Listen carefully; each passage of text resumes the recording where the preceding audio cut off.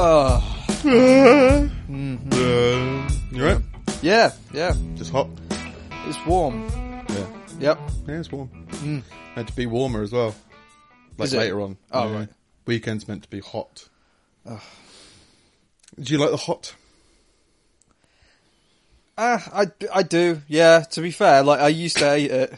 Really regretfully admitting that you do enjoy something. Yeah, no, it's trying to work out where I'm at now, because I used to be like, no, I fucking hate it when it's hot. I can deal with it when it's cold. But now I think winters and stuff it just get to me, and I like being outside now. You can like both hot and cold. It's not like, yeah. So you can I like the cold. I also like the hot. I'm enjoying being outside. I think. Right. I've spent far. too Yeah, long. outside in the cold, you're not a big proponent. I think that's a word. I've heard I people am. say. When I was proponent bigger, I was of something. fine. But Yeah. since I dropped some weight, now I just can't stop fucking shivering. Yeah, I never had a problem. Even when I was really lean. I don't know whether Yeah. it's just all my hair or just life experience. Like, motorbiking, really puts temperature into perspective. Yeah. Like, you're riding a motorbike and, you're frozen. You're like, Yeah. oh, this is what cold is. Yeah. Okay, cool. And people are like, this is cold. It's like, nah, it's not cold. It's a bit nippy. And you're just really mothered. Yeah. You just haven't been frozen to death. And I used to swim in, ice pools and stuff like that. Yeah. Pools that were so cold, I'd get brain freeze as soon as I got in. And I was just like, I think I have a different appreciation for temperature. Not that makes me a better person. It's just I'm just when people are more used to the cold, as people would say. Yeah. But yeah. Even when I was ridiculously skinny, it was just like, oh no, this is fine. This is totally But cool. the other side of that is I can take the heat now a lot more than I used to be able to. I used to spend summers in my room with the fan on me. Okay. I can't go anywhere. Everything just hurts. Like that kind of fucking. And you just think that's allergic because of to the heat. size of your waist? I think it's Not the only seclusion and the only isolation correlation kind of- I've drawn is that when I was bigger, I felt warmer, and and I didn't feel the cold as much. I think. But and when you got hot, you didn't want to go anywhere. But when it got hot, I was much more susceptible to it. I get worn out really quickly, lethargic really quickly. Fair enough. And I don't get that nearly as much now. Yeah. Never got lethargic from the heat, really. No? Only from sunburn. Yeah, you the get only the thing. sunstroke thing. But then I think, yeah, again, just different life experiences as well. I find it really easy to cool down, but I'll happily walk naked anywhere. Yeah. So it's I've got no problem cooling off in whatever way. But yeah, it's definitely been hot. I've got a giant industrial fan where I work in my living room. So it gets so cold that it's nice and chill, but then you got to remember other people live in this place. So you have to have bursts of just refreshment. So it's all right, now I'm normal temperature. Slowly let it rise. Have conversations with other people. Just I'm just constantly using a vacuum cleaner just on my face. You need a chamber. You can just Chamber? sit, yeah, something isolated, a bit more soundproof that you can just sit in, and like a wind tunnel. I'm already slightly concerned that I might be a serial killer. I've got a wind tunnel under my house. Forget about basement dungeon. This is you just carve them into pieces and throw them in the wind. This is my splatter wall. That's breeze blocks. They don't really give much of a breeze. You couldn't make a wind tunnel out of breeze blocks. I don't know why they're called breeze blocks. I think it's just because they've got holes in them. But that's for structural purposes, not for... Well, breeze blocks are more for insulative purposes than anything. Yeah, maybe it lets warm air travel around. Maybe. Like a warm breeze. It permeates. A warm breeze? Breezes can't be warm. Yeah, they can. No, that's a gust. I have decided. No, a breeze is cooling, right? A gust is always warm. I go well. You think a gust is cold, Steve? I'd never thought of a gust as warm. I just thought of it as just sudden. Like a breeze. Breezes are sudden, are they? No, Breeze is just a constant kind of like. They send you a letter. We'll be in about 20 minutes. Yeah. No, yeah, I've always thought of a gust as warm and a breeze as cool. Breeze will cool you down, or a breeze will get you cold. Mm. Whereas a gust, you'll fly a kite on that. But it won't cool you down. No, but it will fly a kite. It will fly a kite. I've shaved my beard. Yeah, I noticed. Yeah, it's weird. I don't mind it. I don't care. I just wanted to know what it was like to wash my face with something other than like Tresemme. Just to refresh, rather than like coming out the shower full of bubbles. Yeah. But no, I just want to use my old 2006 face wash. I'm sure it's like still L'Oreal safe. Man, like wake up juice or whatever it was. And then use moisturizer and stuff like that, just because it got too hot. And then it became like, I don't want to shave the beard because I like the beard. I was like, oh, you like your beard? What, these arguments you're having with yourself? Yeah. Right, okay. Yeah, that's mainly what I do. I don't think anyone else cares. No. No. No one else really cares about me, Steve. They're just... I don't mean like that. Just you go in your wind tunnel and shut the fuck up. But yeah, like it got to a point where I was like, it's hot. I feel like to shave my beard off now, so I shaved it off. And I'm just finding it weird how different people look at you. Like, I grown accustomed, because I joked about it before about... Well, in fairness, you've had a beard for so long that it does look very different. Yeah, well, it for a number of reasons. Like when we went to the beach on Saturday and I saw the dog and I was like, where the fuck's Nick? And there was like a rope from the dog to me. Because it's almost like, what the fuck is it called when you see the familiar but it seems strange? There's a word for it, but it's that part of the tongue that you fucking taste savoury with. Yeah, the umami. Yeah. God, it's a film. It's called Verfremdungseffect or something like that. And it's like, it's I think it's a Brechtian thing. And you stayed at university for too long. I think that's what this is. I'm sorry, did I learn something? He's learned too many things. I'm just like, why do you know these things? Oh, when something seems familiar, but it's not very familiar. What? Well, I was going like just double take. Huh? What? Yeah, well, it's that kind of thing. But it's just like I saw you, and then I tried. I was just like, no, it's not Nick. Nick's got a beard, and then I tried to convince myself that it wasn't you, and then it turned out that it was. Yeah. But so I was trying to figure out what this guy was doing with your dog. You decided to approach with a warm greeting. Yeah. Hi. You've stolen my friend's dog. How did you accomplish such a thing? Yeah. And why did you think to come to this beach right now? Did you steal it just now? Yeah. It was weird. But then it's just like a minute later, it's just normal. Yeah. Well, it's just, I mean, I look very different for a number of reasons. One, my beard was pretty strong.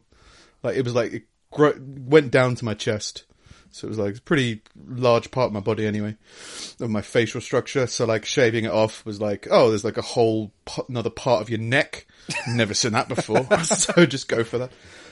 But yeah, I'm still like obese and stuff. So like the beard did cover up a lot of chin, cheek, neck kind of thing. And I quite like the whole, I mean, I think I've done it once or twice when I was a bit more modern, right? But when there's a whole thing about reinventing yourself. Yeah. And some people reinvent themselves, but like, well, now I'm going to stop shopping at TK Maxx and I'm going to start shopping at Asda George. Yeah. And it's like a new look for them. So they go like, if I wear Asda George, then, life, it's going to be different. Or now I'm going to wear my summer wardrobe. Or now it's time for the winter wardrobe. And winter me is all into mulled wine or whatever. Perfectly normal thing, I think, out in the real world that people do. They go through like seasonal changes, spring cleaning. I guess I don't have a different wardrobe. Like no. I've got trousers and shorts, and that's literally the only thing that changes. Yeah. So am I wearing jeans or am I wearing shorts? Yeah. Like that's it. You're always wearing hats. Always a woolly hat. You can't get cold. To be fair, I haven't been doing that since the hottest part of the year. Yeah. I haven't been doing that whilst it hasn't been sensible to do that. I've only been doing it in 90% of the temperatures of this year. Yeah. Which is good for me, as that's progress. Well, the trouble is, I did it for so long, when I actually went without it, like my head was so used to it that I felt unnaturally cold. And I've actually had to take some time acclimatizing to not having this extra layer on me permanently. To acclimatise to not wearing a woolly hat. Yeah, because I have it on. I used to have it on all the fucking time. Yeah, because you were cold, or just because you just because that was your look. It was just comfortable at that point. Comfortable to have something strangling your brain. Yeah. That's what hats are, people. Well, I took it off Strangling and then suddenly fucking umami and Verf from Dungeon Effects and all these fucking words just... You had to keep all those words under your hat. If I keep them there, I'll learn them. But yeah, I think people go through these checkpoints where like they have this like, right, now I'm a homeowner, so now I'm going to be X, Y, Z. Now I go to the gym in the morning, so now I'm going to be doing X, Y, Z. But I never really had any of that because I was just more morose. Not even morose. Morose feels like morbid. But I was more just kind of accepting and like, oh, this is fine for me. I'm alright here. But shaving my beard has kind of forced me to be more motivated to kind of, this is a new... that was the end of one chapter, so start a new chapter and stuff like that. Oh yeah, and swimming and stuff is a lot more enjoyable. Or not, or there's loads of things that are different experiences without a beard. Yeah. So like swimming is it's a really different experience, and like washing your face is a different experience. All these different things. I thought so. I've had a feeling of like, I can try some new things now that I've adopted this new kind of attitude. But yeah, I've joked before that if I shaved my beard, I think I'd lose most of my personality. And I think that was more like losing the excuses for not doing other things. Yeah. It's like, I don't need to tone up my face. I've got a beard. I don't need to swim very hard because, the beard hair will come out. Stupid excuses like that. But also just the women that I attracted were all really into beards. Yeah. So I was like, well, if I get rid of the beard, then there'll be no one.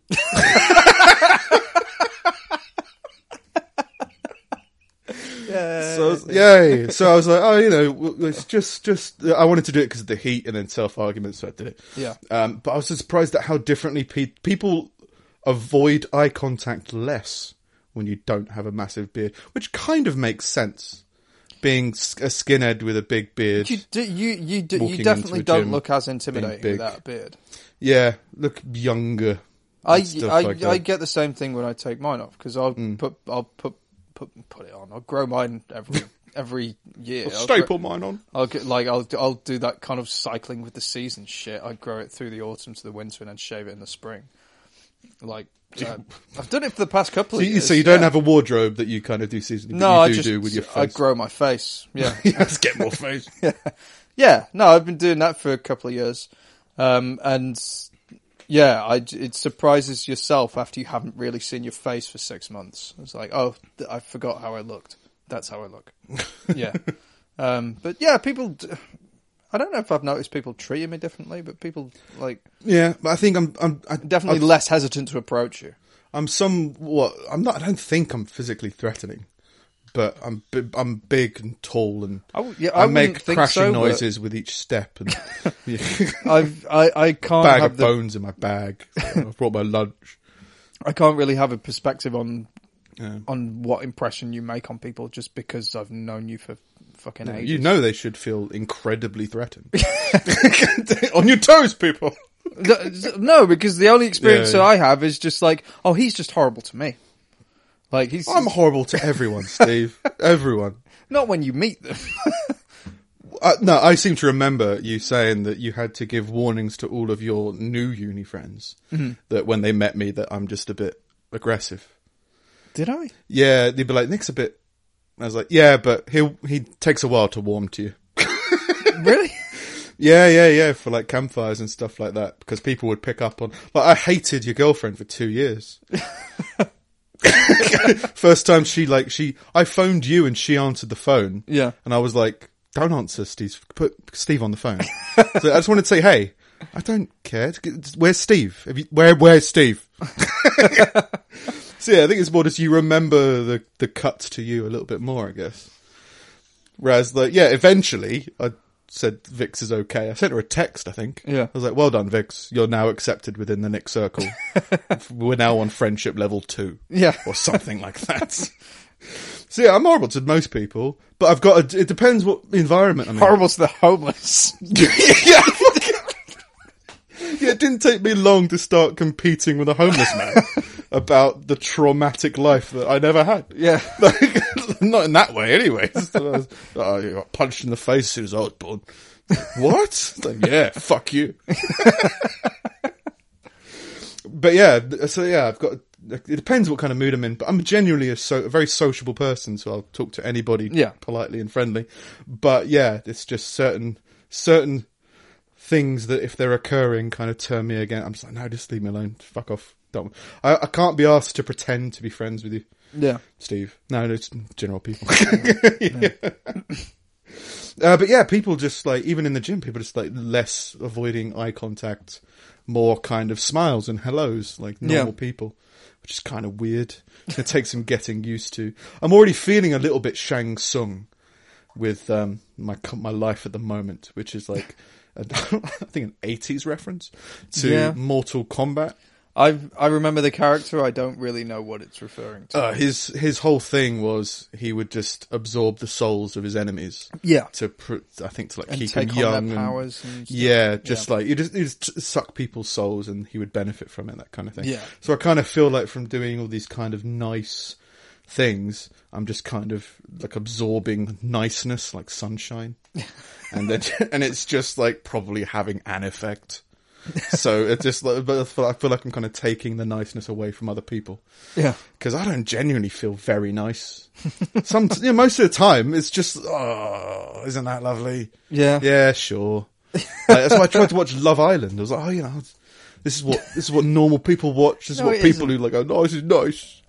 Yeah, but we're not, like, I'm not normal, but you're like, you're, I wouldn't say that you're the average person.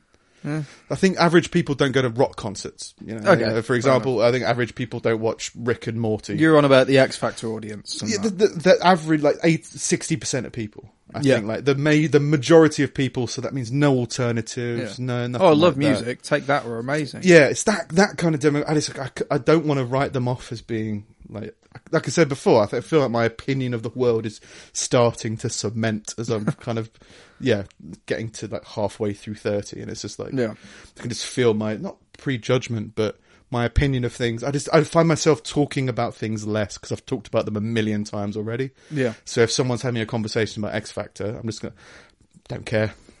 I don't care, so I'm not going to engage. Yeah. And I just feel like that's somewhat, it's healthy in a lot of ways, but I think it's also, you miss out on a lot of life experience if you start shutting down walls for yourself. Yeah. So keep a window open. Don't keep the whole wall open, but keep a window open to kind of try and contribute something, try and understand it, that kind of thing. So yeah, Love Island. Yeah. Thought people love this. It's got a new series coming out in the summer, which I'm going to try and follow. Oh, yeah. Just as a social experiment. I can't be this angry all the time, right? That would... It's already infuriated me. I've done 2 episodes on Netflix. Well, there's no good reason to do that. Oh, well, yeah, but it's this experiment. You've got to figure out what the deal is with the rest of the world. You can't change... I don't want to change the world, right? But I don't know. I'd want to have a greater understanding of it. That's the thing. This is my Channel 4 documentary that's coming out soon. Nick tries to watch Love Island. Oh, it's so deep. But there's just so... I want to... It's one of those things where I'm angry about it. It makes me angry, but I'm not 100% sure why. Right. So it's like... And what I enjoy is articulating my emotions effectively. So if I'm angry about something, I'd like to know why. If I'm happy about something, I'd like to figure out why. Not even like the 100% reason, but just to figure out what it is. Because the same with like, it all started with music. If I heard a song that really hit me in an emotional way and I didn't quite understand why, it was therapeutic and interesting to explore why, what was going on, what I was thinking, that kind of stuff. So yeah, the Love Island is just the new One Direction, and I'm no longer angry at One Direction. So because I understand my frustrations with them, so let's figure out what Love Island is. Yeah, and I think since episode 2 of season 1, I think it's just the idea of these people are living in a permanent 12-year-old mind. Yeah, of like the most important thing in the world is walking into a nightclub of terrible of whatever music. It doesn't matter what music. And a woman being attracted to you. It's just like, how long can that live? I'd put it back to anything that you can relate to just meaningless gossip. Like that kind of shit. Like water cooler talk. Like, what did you see what happened on such and such last night? Oh my God, did you see this on Coronation Street and all of that stuff? And it's just like, if there was something interesting going on in your life, you wouldn't be talking about that. Yeah, and there's loads of pop references that I don't get, and I think that's another reason why I kind of want to enter into that zone again, because I think that the benefit of walling yourself off from stuff that you don't like or stuff that you find frustrating, it's helpful because you get less frustrated and you kind of evolve that kind of path. But I think that there's definitely a bonus to having a unique perspective on popular culture. Yeah, so I think it's good to keep an ear to the ground, but you don't need to obsess over it. Oh yeah, I'd never be obsessed. I'll just be enraged. Two different things, Steve. But yeah, the show, which I had no idea about the show. I just knew that people who liked other type of shows. Yeah. So I kind of this is going to be horrible. But they just put men and women in beds, and just that's it. Yeah. And the winner is, I don't know who wins or how you win. It's kind of an elimination thing, but kind of not, apparently. And it's just like, will these two fuck? Let's watch. And when I do that, it's frowned upon. If I put cameras in someone else's house and just see, well, when's this going to start kicking off? People freak. But if you put it on national television and they properly film the sex scenes, it's like, what's the difference between this and fucking voyeurism? Yeah. Fucking ridiculous. Yeah. So, yeah, going to try and figure, what did Malik say? What did Shane say? All these stupid names that I don't know. I don't know anybody called these names. No. Did an alien name out of a hat. Fuck it. But yeah, I think it'd be interesting to try and do that. But by trying to find the enjoyment people have for things that I don't enjoy, kind of feel like I'm soaking up their enjoyment to kind of Shang Tsung it. Nick, Shang Tsung in it. Make that a hashtag. Nick went to go see Frozen. Hashtag Shang Tsung in it. Yeah. Anyway, that's my life. Yeah. In the news, a very sober man dialed 911 because he was being followed home by a pig. The unnamed walker was strolling through the streets and the steech of North Ridgeville, Ohio, at roughly 5:30 in the morning, when a pig started following him. US radio station NPR reported that the hog is called Zoe and weighs 50 pounds. And often stalks people in the morning. North Ridgeville Police Department posted on Facebook that a man was being followed by a pig and didn't know what to do. In a tongue-in-cheek post, the force added, "A pig? Yeah, right." As in, assuming that he was, high and was just imagining being chased down the streets by a pig. The police department joked that when officers responded to the call, they expected to find an obviously drunk guy who was at least drunk enough to call the police while hallucinating. But the officers were surprised to find a very sober man. Very sober. He's just a normal guy. He's just 5:30 in the morning. He's just walking around. No, you're too sober for this. A very sober male walking eastbound on Center Ridge near Maddock Road from the actual Amtrak station in Elyria, not the bar. It's a bit of inner reference there that no one's going to get, but I don't get either. No. Police Operations Officer Captain Marty Garrow told NPR the pig was nudging the person because it wanted to be petted. How was he supposed to know that? I'm just being shoved by a pig. Oh yeah, sure you are. Sure you are. I'm very sober. No, you're not.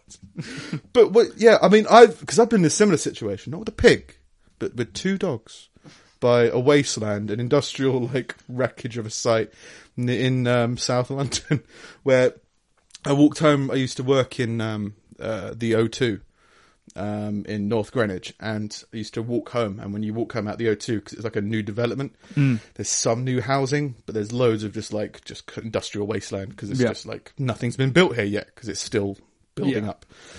And as I was walking home, like one night, say like 2-3 in the morning, just like 2 stray dogs kept on following me in single file. So we were just like walking down the road like the Beatles crossing a fucking zebra crossing. And these dogs kept on following me. And every time I turned around, I turned around to see them, and they kind of like scatter and I'd see if they wanted anything to eat or whatever. Then they started competing with my childhood and telling me that, you know, their childhood was more traumatic than mine. I was like, fuck you, stray dogs. No, they start, every time I turned around to like walk, they just came right behind me and were like walking behind me. So I was like, oh, stray dogs might attack, whatever. I didn't know what to do. So I was like, oh, should I call somebody? I was like, call the, you know, RSPCA or some kind of dog control. Yeah. But then as soon as I started like Googling how to do that, they kind of scarpered. Yeah. But yeah. Quick, he's using Google. Google has all the answers.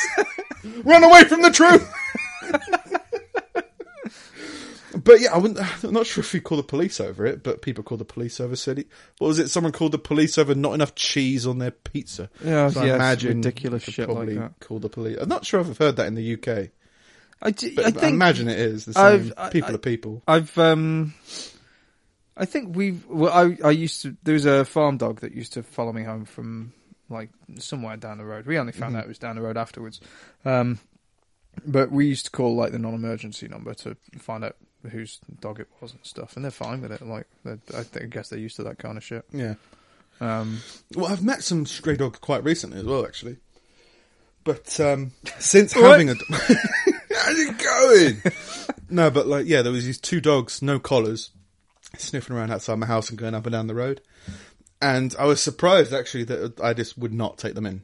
Yeah, because I have a dog. Yeah, it's like I don't want to let stray dogs in with my dog because dog fights, injuries, you know, all these kind of things. If I didn't have a dog, I'd be more than happy to do it. Yeah, but yeah, there was definitely a weird side of me that was like, I don't trust these dogs or the owners who let them out. But then there's always a random stray dog around my area. It's a bit of a rough area. There's so many fucking people that like I don't understand this at all. They let their dog out like it's their cat. Yeah, they just fucking open the front door and be like, "Yeah, see you in a few hours." Like, you're fucking insane. That depends. Like, I was trying to think because some people have their dogs, not in the UK that I know of, let their dog sleep outside, and it's like that seems. I couldn't do that. A lot of farmers do it. Yeah, and that's the thing. That's the thing that I realised. I was watching a Louis Theroux documentary, and I saw someone doing it. It was like, oh, if you've got like a lot of land. Yeah. Where like you're kind of isolated. Yeah. Yeah, sure. No, it's less likely someone's going to come over and punch a dog in the face. Yeah. Less cars. You know, if it's bad weather, you probably have some kind of thing to let them in. If you've got they enough, normally like stay in a barn or something like that. A bit more accommodating than just like one of those old cartoony dog houses. And it's like it's not like they don't get human attention because once the farm is up for like 14 hours or whatever, the dog will be with him all fucking day. Yeah, so I can understand if you've got that kind of acreage just to kind of let your dog out and just let it roam. Obviously, if you know it's going to come back, all that kind of stuff. Yeah. But yeah, there's people who do it. Like, again, it's somewhat to do with kids. I think like kids looking after dogs that is kind of stupid and let the dog out and the dog kind of freaks out. Because I've been walking around like these National Trust parks with stray dogs around. Yeah. That I've kind of like gone to try and comfort and figure out where they are, figure out what's going on, and when I kind of approach them, they kind of figure out and they run back home, and you hear like people from the house going, "Oh, Zachary, where have you been?" Yeah, you're like, you just let your dog out into the street. It's just there's cars, man. Yeah. There's cars. There's innocent people. All dogs are lovely, but they can be fucking weapons. So like, you need to somewhat figure out how not. Like my dog's so big, and she doesn't know how to play with dogs of different sizes. Yeah. So like she'll go and like, cause she'll play with some big dogs and then she'll turn around to a small dog and play with the small dog like a big dog and the little dog will freak the fuck out. Which is fine, but it's like, yeah, you gotta go like, we had a few moments at the beach where I was like, did something just happen? I was like, no. She just charged, ran towards playfully and the other dog kind of freaked. The little dogs were alright with her, that fucking boxer. There was a horrible boxer dog. Yeah. But I like boxers, but I think it's just a dog you don't know tries to take your shit away. I guess. Well, I think that's just symbolic of like they just didn't raise the dog right. You know, Yeah. The dog is territorial about its tennis ball. Yeah. Like, no, you need to figure out how to stop doing that, because what happens if you have a baby and the baby takes the tennis ball? Oh, baby gets bitten in the face. Well, shouldn't have took his tennis ball. We did tell you. That was the problem. You've been living with him for 8 months now. Yeah. You can't talk, but you can understand. Don't touch the dog tennis ball. In other news, a while ago, Florida had a big thing about accidentally sending out... No, was it Hawaii, wasn't it? Sent out a mass text saying imminent nuclear death or something like that. Well, Florida did something similar recently, falsely sending out a zombie alert. City administrators appeared to send a text alert to all residents around 1:45 in the morning Sunday that read, "Power outage and zombie alert for residents of Lake Worth and Terminus." There's people all over this state of Florida receiving a text from the government at 1:45 in the morning saying zombie.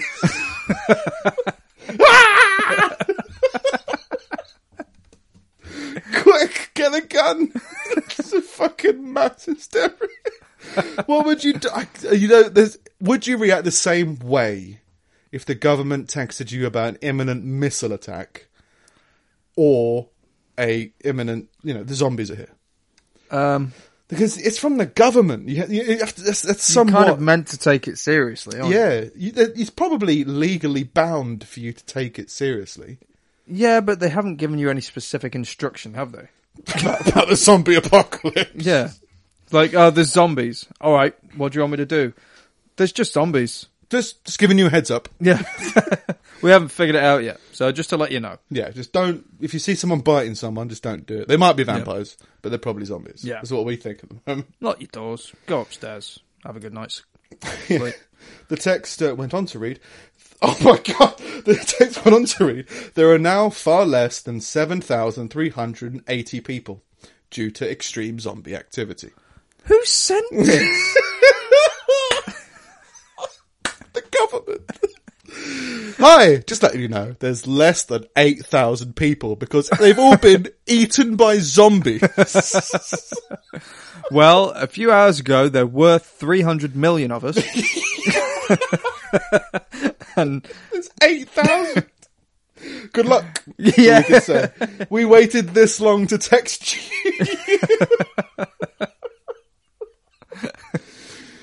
The alert, that's what the alert read, in all capital letters and in red. You could text in red? The government can. Power was out in the city of Lake Worth for approximately 27 minutes for 7,880 customers of those power companies, I'm guessing. However, Ben Kerr, the city's public information officer, assured residents, "I want to reiterate that Lake Worth does not have any zombie activity currently and apologise for the system message." Just to be clear, there's no zombies, and I'm sorry for saying there's zombies. Right, if in that situation you were told there were a load of zombies, could you get away with looting? I think you could. I think you'd have a good case for it. If the government's told you there's fuckloads of zombies about, you don't care if you see any of them. You've received official messages from the government to say there's loads of people, and you fuck off to gather supplies. And you're not going to worry about paying and everything because most of the country's dead. You are now the 1%. If that. Exactly. So fuck. Just loot all the stores and everything and be like, well, the government said there were zombies. No, but it's always really weird like that, isn't it? I remember when I was like 16, 17, I worked in like a supermarket and there was a fire alarm. No one told us there was a test fire alarm, but a fire alarm went off. So I think me and a friend like kicked open some fire exit doors and started calmly getting people out of the building. Yeah. And then, what the fuck are you doing? Managers came up to us saying, and it was like, there's a fire. No, there isn't. Well, can you not hear the of, collapsing seals, Yeah. warning everyone about fire. Like, it's a drill. All right. Well, what do you want us to do in this drill? Evacuate or not? No. So you want us to practice burning alive. All right, fair enough. So even in that clear-cut case of, no, you should evacuate, you should do these things because your authority kind of told you this is what you should do, I imagine people would still be pissed. And if you broke into a gun shop at 2 a.m, I don't know what the security's like on a gun shop. I imagine it's protected Quite by high. guns. Yeah. Just like guns with strings through the triggers, just on like pressure steps or whatever. Why not? They've got loads of them lying around. Might as well just make gun traps. Right, so I think, because maybe I'm misinterpreting the way it's written, but city administrators sent the text alert. Now, city administrators feel like that's part of the government. That's a high authority as far as the layman's concerned. Feels like a government. Yeah. They administrate the city. Yeah. Isn't that not what a government does? Well, there'll be a branch of the government district. But then you've got that 8,000 number, and they're saying that 8,000 customers were out of power, I think. So it was like a specific power company that got blown out or whatever. Could have been handled better. Put it that way. Yeah. I'm going to try just saying this article as it is. But then I think I'm going to try and explain what I found funny. A man apparently exasperated by police officers' decision to place a wide cordon around a suspicious package was bundled to the ground when he breezed right through it and tipped out the bag's contents. So there was like a bomb threat. Yeah. There was a suspicious bag with a bomb in it. And a cyclist disagreed with cordoning it off, so he just cycled in and just like, and meanwhile, this is after someone's moved the bag in a bomb suit. Yeah. So like in that massive Hurt Locker suit, just waddling, and all these people just like long ranges. He cycles in and just fucking, slaps it about. He's like, it's not a fucking bomb, is it? just the hurried cries of the guy from inside the suit. Like, no, what are you doing? The cyclist bypassed bright yellow police tape during a tense investigation by Milwaukee police and was promptly tackled by several officers. I'd love to see a guy tackled off a bike. The drama took place at an intersection in downtown Milwaukee on Monday. Police have been called to the suspicious package placed on top of an electrical box shortly before 7 a.m. In the video, the man can be seen jumping off his bike next to the bag, which local media reported was moved by a bomb suit guy, before picking it up and pulling out various items. Inside the black backpack appeared to be a water bottle, clothing, a padded mat, and smaller items like pens and a notepad. The cyclist, dressed in a black hat, black jacket, and grey trousers, is seen to slam the bag back down in apparent disgust before throwing his arms in the air. Jesus Christ. So, like... At first, I thought this was just a crazy person. Yeah. Who was like, during a bomb defusal, just some guy just cycles by, rubbages through it, and is like, see, there's no fucking bomb. Slaps on the floor and throws his hand up. Like, what the fuck are you guys doing? I just did your job in 5 minutes. But I think he was just upset about waiting in traffic. Like, I think it was cordoned off in an intersection, and he just wanted to get by. Oh, right. Okay, so he wasn't going for the bag.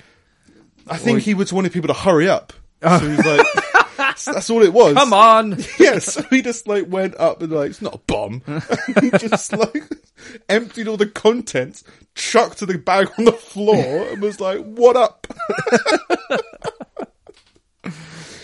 Local media said police had not released further information about the incident. None appeared on Milwaukee Police's Twitter or Facebook accounts or was posted on its website. So they were kind of like, well, maybe, he did it. It's fair enough. Admittedly, don't do that if you see a potential bomb. Yeah. Don't just, punch it. Don't spike it. And don't get upset if people are trying to defuse it and make sure it's okay. Yeah. But I guess the police were so lost for words. Well, this should bring him to other bomb defusals. Eventually it'll be entertaining. Just being sat in traffic with a bomb in front of you and being like, fuck this, I've got to get to yoga. Getting home to to his house. Oh, I've had a day. Fucking bomb disposal tried to fuck me over. I did the job for him. Now I'm out. Maybe what he did was illegal. I mean, tampering with a potential bomb. I don't think you're meant to cross police lines. I think not if that's they're bright illegal. yellow. Just mentioned along with his clothing. But fair enough. My last article is a weird... Oh, no, it's not my last article. A 30-year-old man has been ordered to move out of his parents' home by a court following a legal battle. Yeah, I saw that. Yeah, so this guy... I won't read the whole article because it's quite long, but the basic idea of the article is... this guy moved back in with his parents 8 years later. They asked him to leave. He said no. You know, he's not paying any rent, he's not contributing to chores or anything like that, and they asked him to leave. Then they started sending him formal letters, like legal letters, posting it to someone they lived with, but yeah, trying to get him to leave, and he still said no. Yeah. So then they took him to court, and the judge was like, why won't you leave? And he's like, well, legally, I need 6 months' notice to leave. It's like, and the judge was like, not from your parents' house, you douche. You got no contract with whatever, so yeah, like fucking just get out. But he was saying that, yeah, his parents were just not giving him enough time to get himself together to kind of move. And it's like, well, he's lived there for 8 years. Yeah. And I think there is genuinely this kind of, I've noticed it a little bit, of kind of people who just are so incapable of taking care of themselves. That it becomes their main intention is to fight against anybody telling them what to do. Yeah. So even if someone's if you're trying to give someone good advice, their default setting is to like, yeah, but that doesn't apply to me. Yeah. The same way that you kind of have, like, if you're trying to break a habit or if you're addicted to anything, you kind of justify it in your own head. Yeah. I think people are addicted to not helping themselves or not being productive, that kind of thing. You know, it's just like, any excuse to kind of provoke it, which is something we all kind of have. I don't know. I think it's partly the way a lot of people are wired, and it's partly to do with the culture. There's a hell of a lot of kind of victimhood going on to the point where a lot of other people are willing to justify your lack of action. But the victimhood aspect, it's weird, because if you're a victim of something, you seem to want to be more prepared to prevent this from ever happening again. But there's another, and that's like an idea of strength of being a victim. Genuine victim, yeah. And then there's this idea of, I think the idea of victimhood is more, they want to use being a victim as an excuse not to do anything. Well, they want other people to change the climate for them. Yeah, I reckon that might be something that happens in parallel with it. Like, so I think the victimhood thing is just wanting to just like, I don't want to deal with this. I shouldn't have to deal with this. Yeah. And then it becomes like, yeah, how entitled you feel to other people acting towards you is like kind of another thing. But yeah, I think there's definitely kind of, I don't know about the whole wide world or whatever, but yeah, there's definitely a thing of just people just don't know or don't want or don't know how to, to help themselves in a lot of situations, which is fine because everyone needs to learn these things. But there's a weird kind of attitude to, instead of focusing on yourself, you focus on debunking other ideas that might help you. Yeah. You know, it's more of you're spending more energy in rejecting improvement than looking for improvement. Yeah. Which is, again, it's probably like a normal thing. That's the idea of this podcast, is we fucking had so many ideas that we just don't do. And it's all just like, we spend more time and energy not doing the things that we want to do than doing the things that we want to do. Yeah. So I think everyone's kind of got it. But yeah, when it comes to like certain things, I think certain core survival instincts, I think it's just kind of like, learn how to look after yourself, learn how to look after money, learn how to do these things, learn how to cook, learn how to shop. What do you do if you break your leg in a field? All that kind of stuff. It's just like, no, just figure it out. People get stuck in this perpetual tornado of lack of helping yourself. Yeah, you should have that kind of nailed down. But I think a lot of people are really quick to put that kind of attitude on millennials, which would be us, I guess. And I suppose I don't know if I notice it differently from one generation to the next. I think just some people are like that and some people aren't. But if I had to try and figure out if it is more prominent in millennials, if I had to try and figure out why, it would be that we all went to fucking university, and really you're not responsible in university. You have this body is giving you money that you are then supposedly learning with, but a lot of people aren't. And you spend a lot of time just kind of living in this bridge that's halfway between reality and halfway. I think it comes before that, because for me, university was about looking after yourself. Was about, because I never had anybody like helping me or doing anything like that. So it was always very much, this is time for money management. This is where I need to start going to the gym, going to the doctors, doing this kind of stuff. And I think that idea of self-sufficiency was in my head way before that was the thing I looked forward to uni for, which is probably why I ended up doing that kind of self-sufficiency stuff. But yeah, I guess you could say maybe people get too many bursaries or too many things that they just spend on drinking and all that kind of stuff. And it's just like, I think I bought a couple of motorbikes. Yeah. And was like, I'll have a motorbike because it's cheaper than a car and it's financially responsible and it's awesome. I'm just going to do this.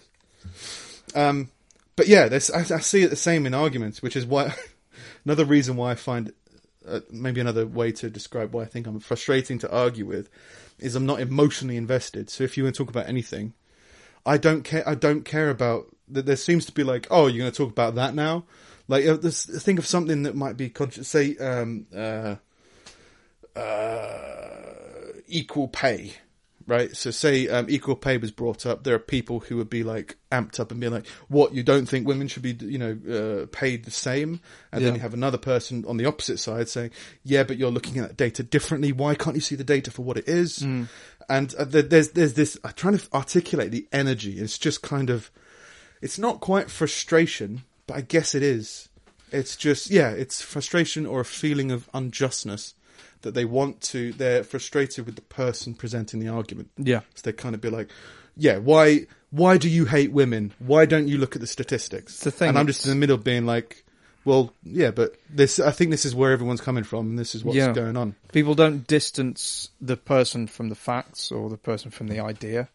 Like, if you're having an argument with someone, you're a vessel for an idea that you're putting across. But people take that idea and consider that the embodiment of you, in which case, when you're making an argument, they then take it personally, like as a personal affront, because you believe differently to them, when in actual fact, all you're doing is just putting this stuff into the air and seeing what happens. And but I definitely think there is that of like, not being able to dissociate the discussion from the person. But I think there's also this idea of getting emotionally attached to the ideas. Which again is kind of natural, but when it's meant to be like an open-ended idea of discussion, I find it weird for people to like say in that example, it'd be like, women do get equal pay. These fucking idiots don't know what they're talking about, and there's that there's a weird frustration about the idea of something else. Yeah, and I just find it's just don't care. It's just like no, but. You don't be angry about that. Don't be emotionally attached about that. Just we'll talk about it and see what goes on.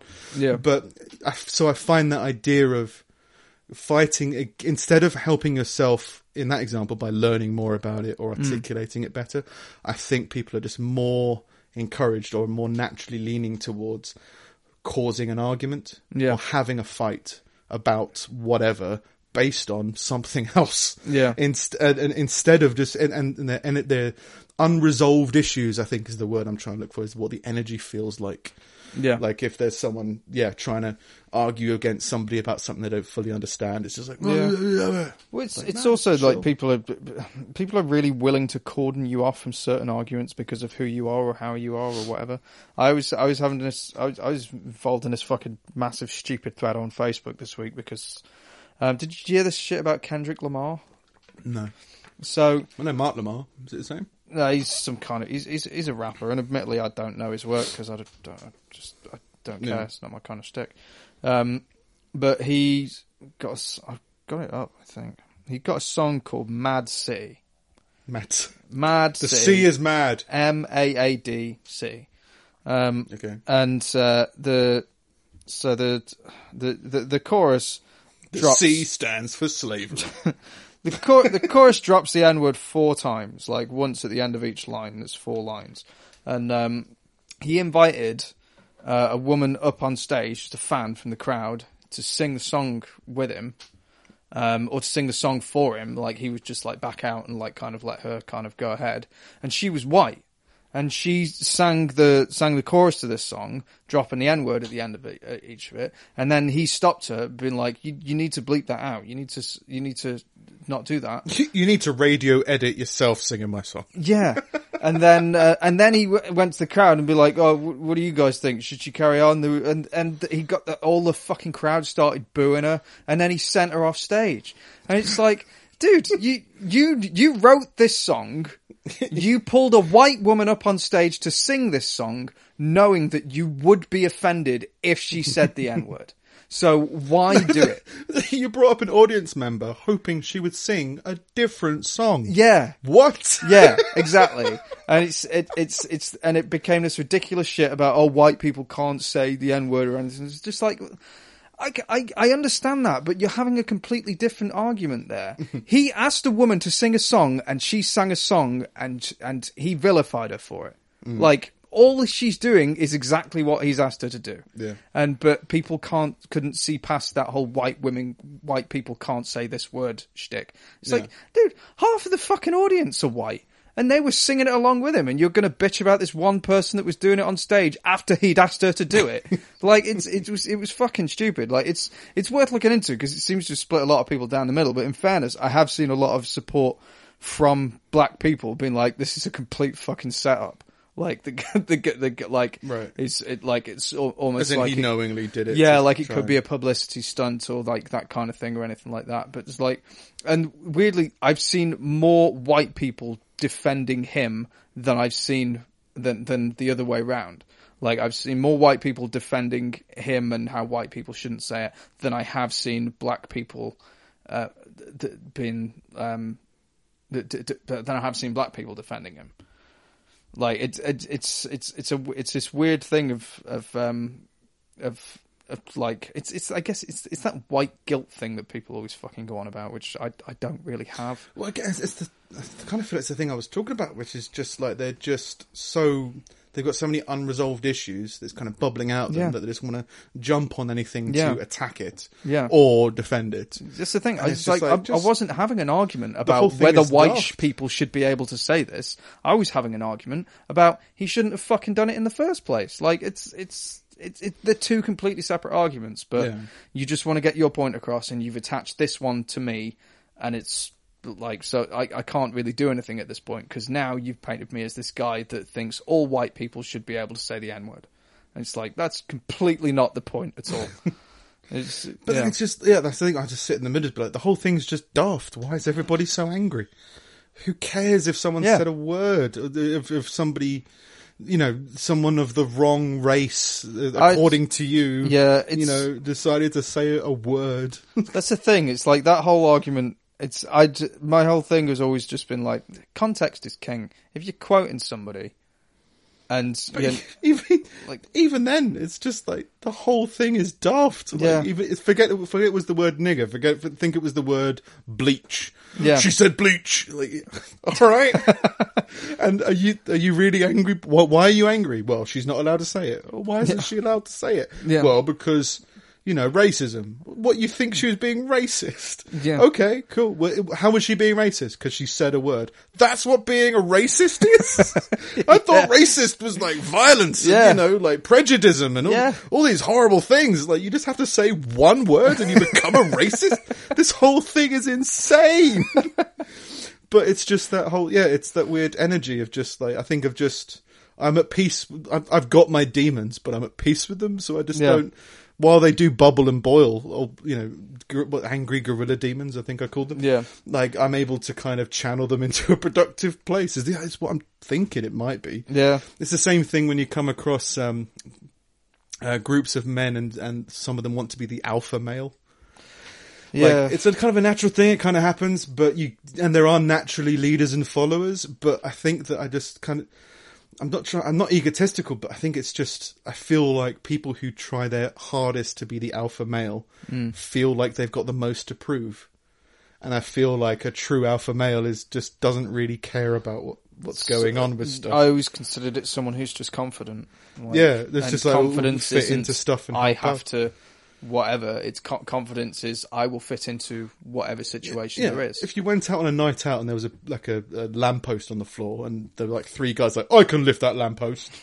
That doesn't mean that they've got something to prove. Yeah. And I think that's the same thing with these kind of things where they're jumping onto stuff or they're, in that example where they're jumping on they've got something to prove to themselves or to the world.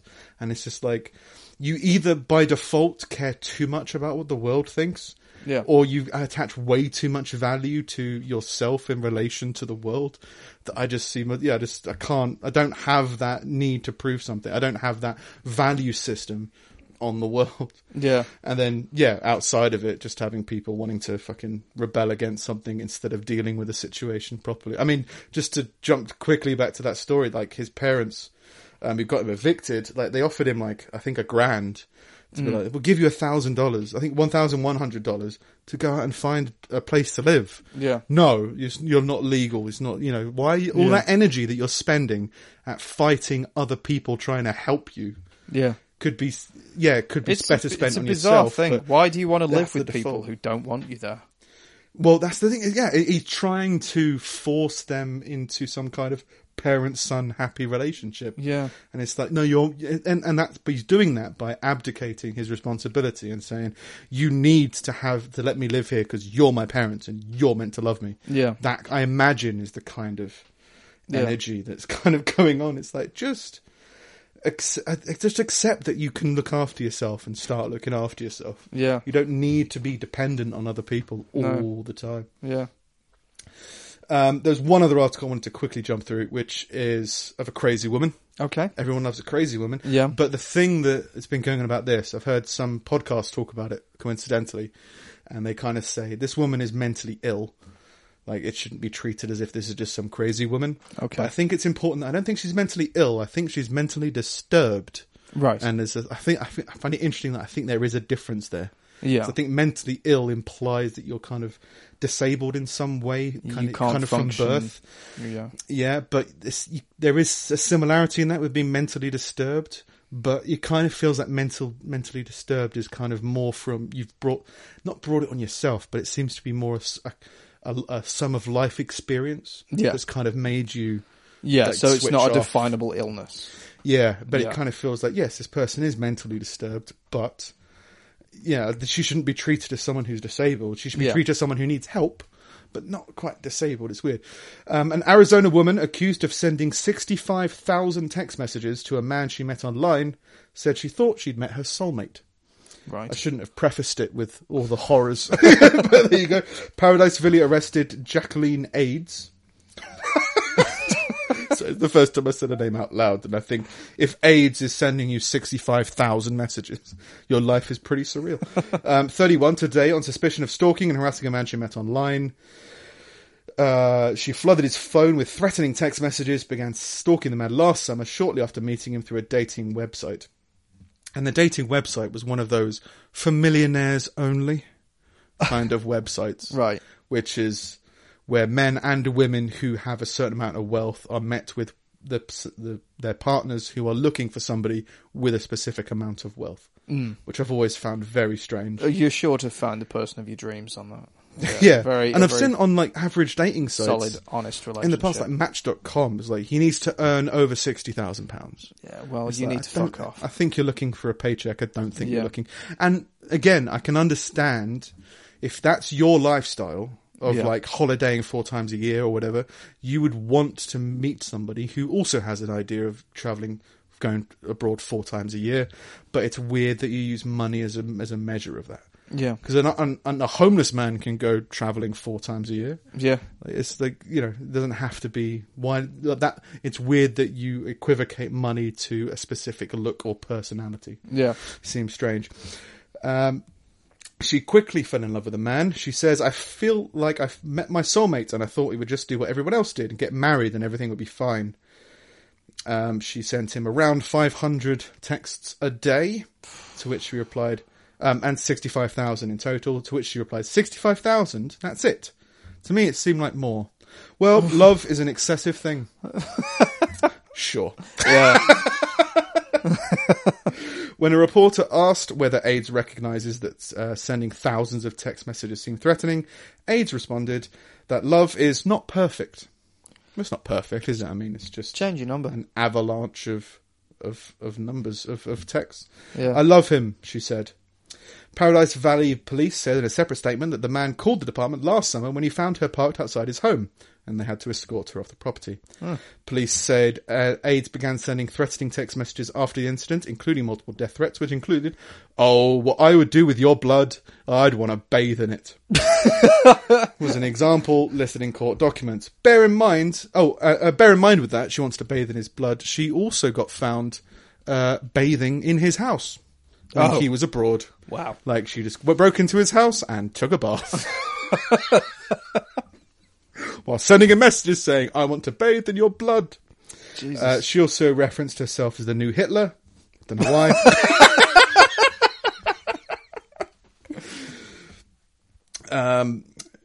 That's the bath thing. Paradise, they arrested her after him taking a bath. Police also found a large butcher knife on the passenger seat of her car. Yeah. After breaking into his house for a bath. She was later released but failed to appear in court. Later escorted AIDS away from the Scottsdale office building where the man worked, so she just stood outside his work building. And when police say that AIDS told the Scottsdale officers that she was the man's wife. It's okay, I'm standing out his work because I'm his wife.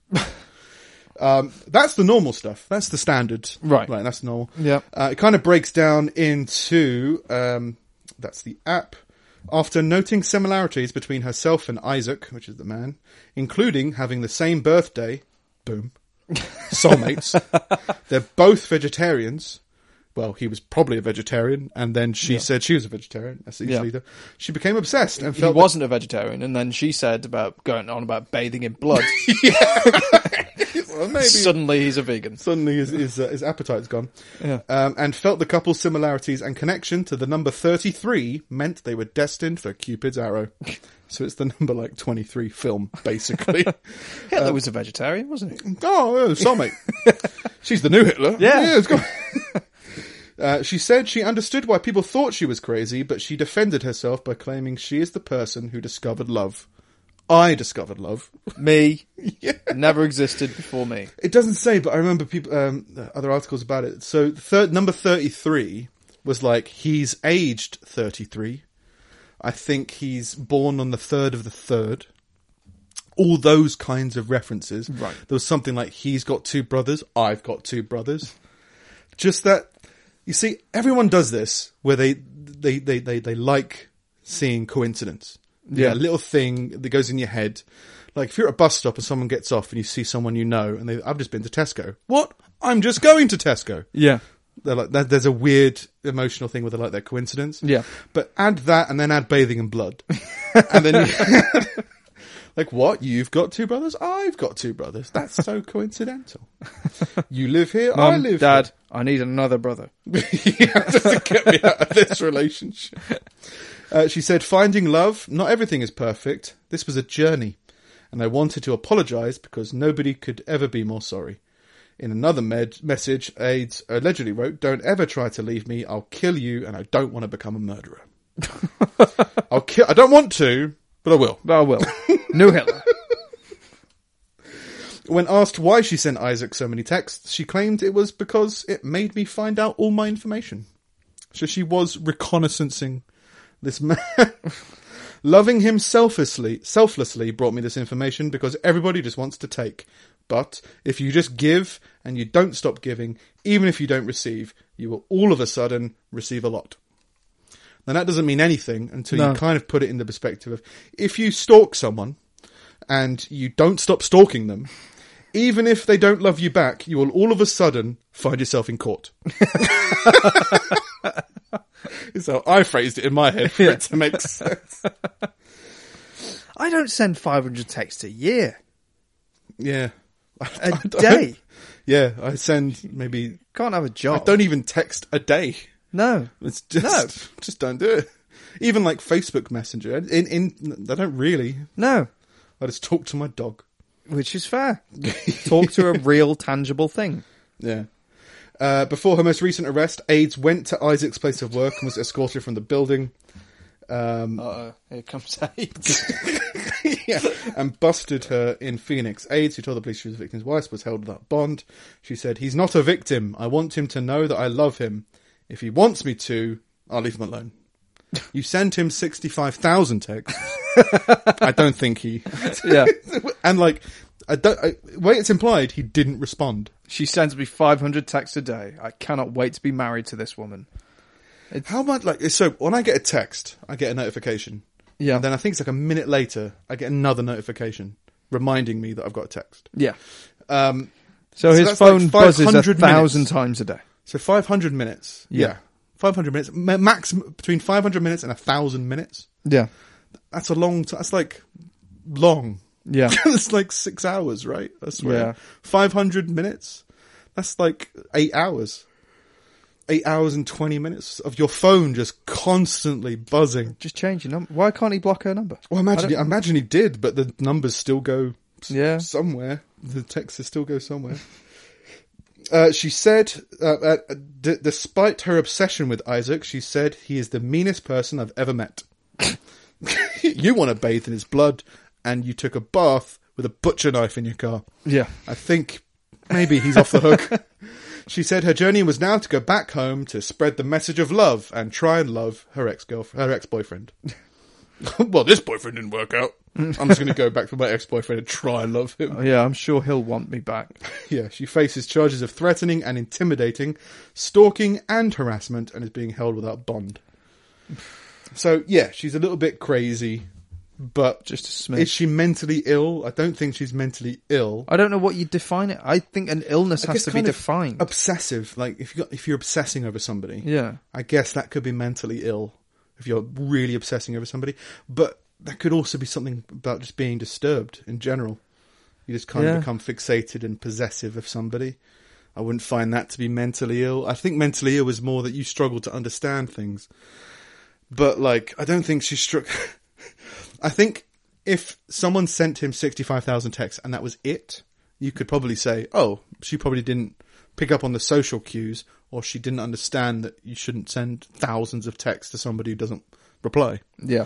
But the fact that she said she's going to bathe in his blood and then broke into his house and pretended to be his wife, and I don't think that's mental illness. I think that's, yeah, it's disturbed or disturbing, Yeah. but it's still criminal, and it's still Yeah. crazy, and it's still shockingly similar to normal human behaviour, just under a different contextual umbrella. Yeah. So, yeah, it just seems cray-cray. And crazy women just always freak me out. So I have I don't think I have any real phobias. Yeah. But there's a few things that trigger me to go a bit like, whoa, what?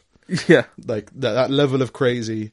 And yeah, that level of crazy, especially because crazy women would affect me more than any other type of crazy. Yeah. A crazy man Yeah. is, oh, we just fight. Yeah. Okay, I might lose. I'll probably lose, but at least I know what's going on. Yeah. You know? But Yeah. yeah, the crazy manipulation stuff, I just kind of go like, this is insane. Anyway, but yeah, that's me for this week. Yeah. Police in Ardmore are investigating after a woman was mauled to death by a pack of dachshunds. Mauled by a dog? Mauled by a tiny dog. Oh, really? Oh, I thought Dobermans. That kinda Mauled to makes a bit death more by sense. dachshunds. Tiny sausage dogs. Oh, okay. Tracy Garcia, 52, was near her home on May 7th when a pack of 7 dogs attacked her. She later died in the hospital. As first responders on the scene tried to help the woman, one of the dogs turned on them. Unfortunately, we had to shoot one dog. Carter County Sheriff Chris Bryant told KFOR, "It did charge our deputies, and to protect our deputies, as well as the medical personnel, we did have to put a dog down. I don't think you put it down with a gun." I think you just shot a dog. Wild animal. Yeah. Wild, you kind of have to. I kind of have to agree with them I on agree. that one. No, yeah. I'm not against it. Yeah. I just think you didn't put it down. Yeah, you didn't put the dog down. You just Yeah. shot it in the face. Yeah. The dogs were all dachshund mixes, according to Ardmore Animal Shelter's euthanasia technician. Mixed with bears. Because mauling feels like it's purely arm attack Mauling, for some reason. Mauling, yeah, it feels like No a teeth. big animal thing. Yeah, Not like swiping these things. with like, big paws. Did you see Jurassic Park? Yeah. Like those tiny dinosaurs that all launched on people at once in a pack. Like, I wouldn't call that a mauling.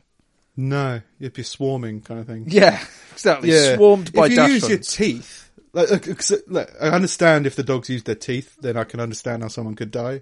Because dogs have teeth. Even small dogs have teeth. Yeah. Can penetrate veins. Blah, blah, blah, blah, blah. Yeah. But like scratching? Yeah. Scratched to death by a dog who for some reason doesn't want to bite you. Yeah. Seems crazy. Yeah. They might just wanted to say mauled to death by dogs. None of the dogs weighed more than 40 pounds or were taller than knee high. Feels like they're really judging this victim. I know. What, you can't fight off 7 50-pound dogs? Neighbours say dogs running loose in the area are a common occurrence. Bryant told KFOR that in the county area there's no leash law or any rules as to how many dogs a person can have. Do we have those rules over here? Are there a certain amount of dogs that's too many dogs? Don't think so. Yeah, but we do have leash laws. Yes, there You are have to have certain your areas dog where on you the have lead. to have your dog in your lead. Yeah. But then it's also advised to have your dog on a lead. Yeah. It's weird, yeah. But yeah, there are leash laws. Yeah, that was it for that one. A concerning new drug taking trend has emerged of people swallowing MDMA with brie. Fucking hell. How pretentious can drug takers become? So a new trend of people taking MDMA after buying their 10th home.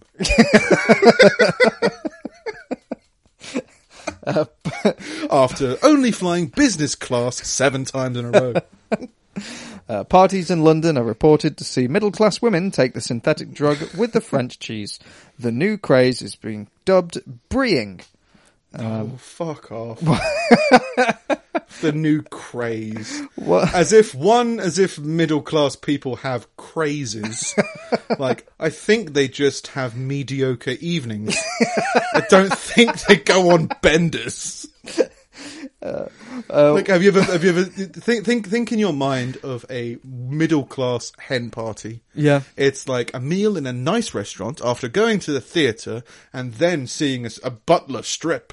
Yeah. That's how I imagine a middle class Yeah. hen party to be.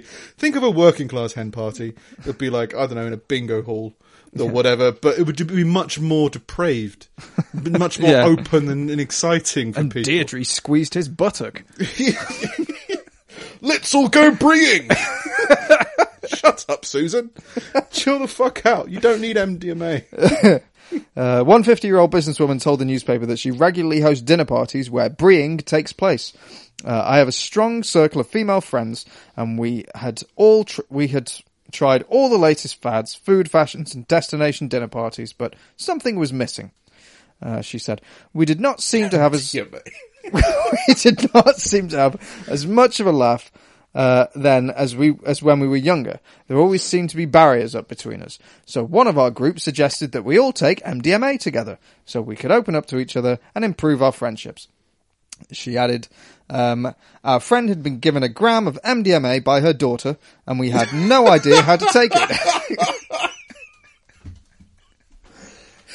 Well, I think everyone would be better off with more drug experiences. Yeah, yeah. So no matter who you are, if you feel like you need some walls breaking down, you should explore breaking them down responsibly. Yeah. MDMA is probably going to be fine as long as it's in the right environment. Not like, "Catherine, darling, do you have any MDMA?" Yeah, but yeah, I'm not sure about getting your daughter to become a drug dealer just so that you can.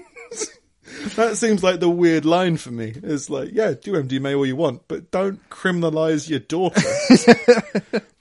Like, just go to a nightclub or find some MDMA. Yeah. Go to a pub.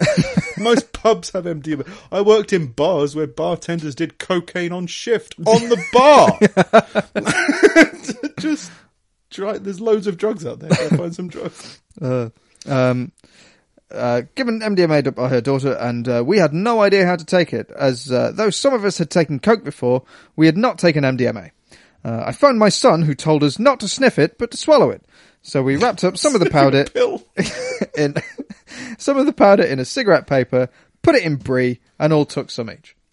In cigarette paper? Yeah, like a Rizzler. And then put that in some brie? Oh, and then swallow it? Yeah, made like a bindle like out a of kid it. who struggles to swallow a pill. Yeah. Put it in a... Which... Put it in the brie. She won't know it's there. She won't know it's MDMA.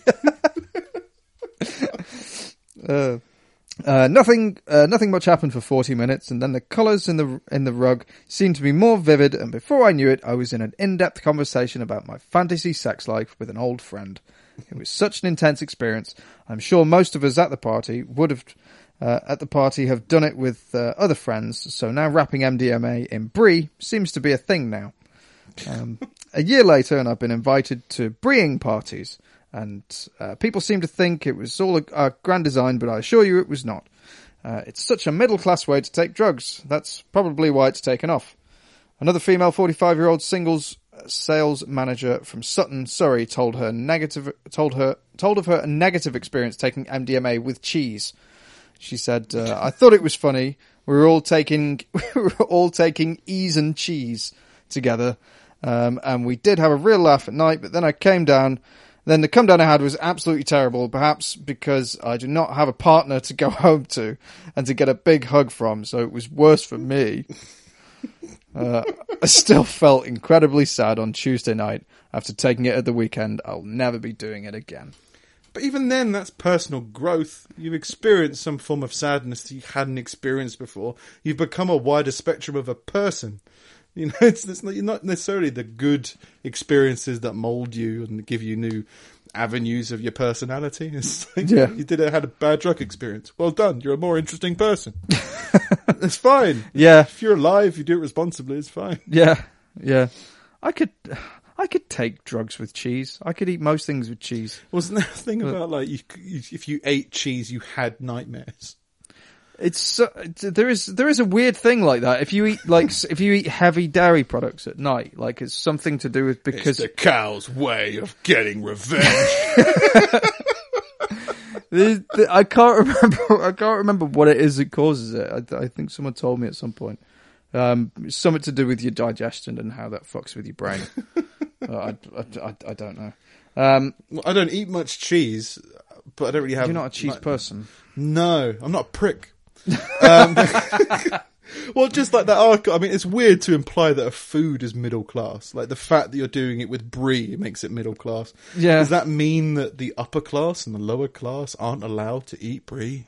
No, it's just that or if they eat brie, they become better seen in society. It's just like, no, it's just a cheese. It's a soft cheese. Yeah. That is quite creamy, I guess. Yeah. That's all it is. Yeah. But yeah, there's, I think it's just it does feel middle class. I don't know why. It's the amount of preparation, I guess. It's the evening that's what it's the same before of like, it's a mediocre evening, desperately trying to be exciting. Like, yeah, but we baked it. Yeah. Okay, you left it in an oven for a while. Yeah, but now, brie. It's also what they plan on doing. It's like most people who are into MDMA take it for a night out and go and fucking party and sweat buckets and dance and sing and do shit like that all night. We wanted to take MDMA so we could have better conversations. So that we become less reserved. Yeah. So that I can talk to my friend about what I secretly want to talk to my friend about. Let's talk about it. It's fine. No, I need to take Class A drugs. Okay. Fine, whatever you say. That's why I need to break down the walls. This is my last one, because you took my pig one. Okay. He's very sober. Very. A barber throws a man who complained about a haircut through a window. Fair enough. A man got more than his haircut when an argument with the barber over the style led to the man getting thrown through a glass window. The 33-year-old victim was not satisfied with his haircut on Thursday and threatened not to pay. In response, the barber at Levels Barbershop in Brooklyn pushed the man who fell through the shop window. He didn't see the push coming, and his body weight went through the window. His name is Free Small. That's the thing he was upset for. He wanted an expensive, big haircut. And he was like, I'm free small, haircut, please. The barber's called Free Small, and he's 39 years old, he's called Free. I'm free. Literally FREE. Right. Another barber at the shop told Daily News, I would have fixed the dude's hair for him for free, especially if I knew it was going to be a problem. The barber who pushed the man then fled the shop. Run away! Other barbers at the shop said they do not know the man's name or how to reach him. What, the guy they threw through a window? They pushed through a window? It's not clear. Like, or the barber?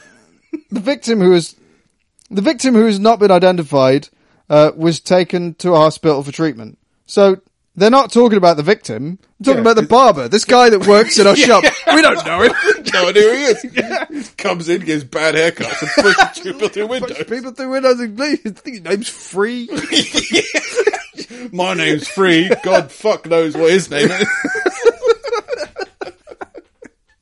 Ironically, his name's Dominic, but we call him Dom, so it's Free Dom. Bum. Yeah, his dad's called Papa Dom. Look, we're just trying to take a statement. Can we stop with all these stupid jokes? We want to know who attempted to murder this man.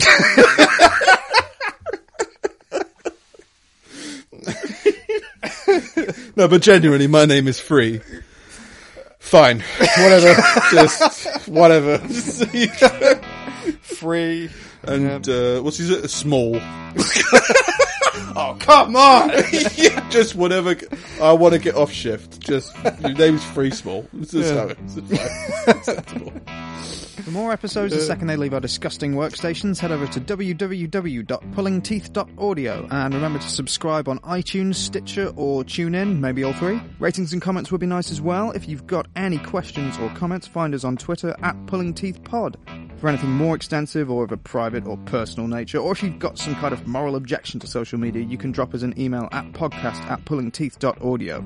For more from me, head to stevemilligan.net and find us both on Twitter @SingItSteve and @NickSnip.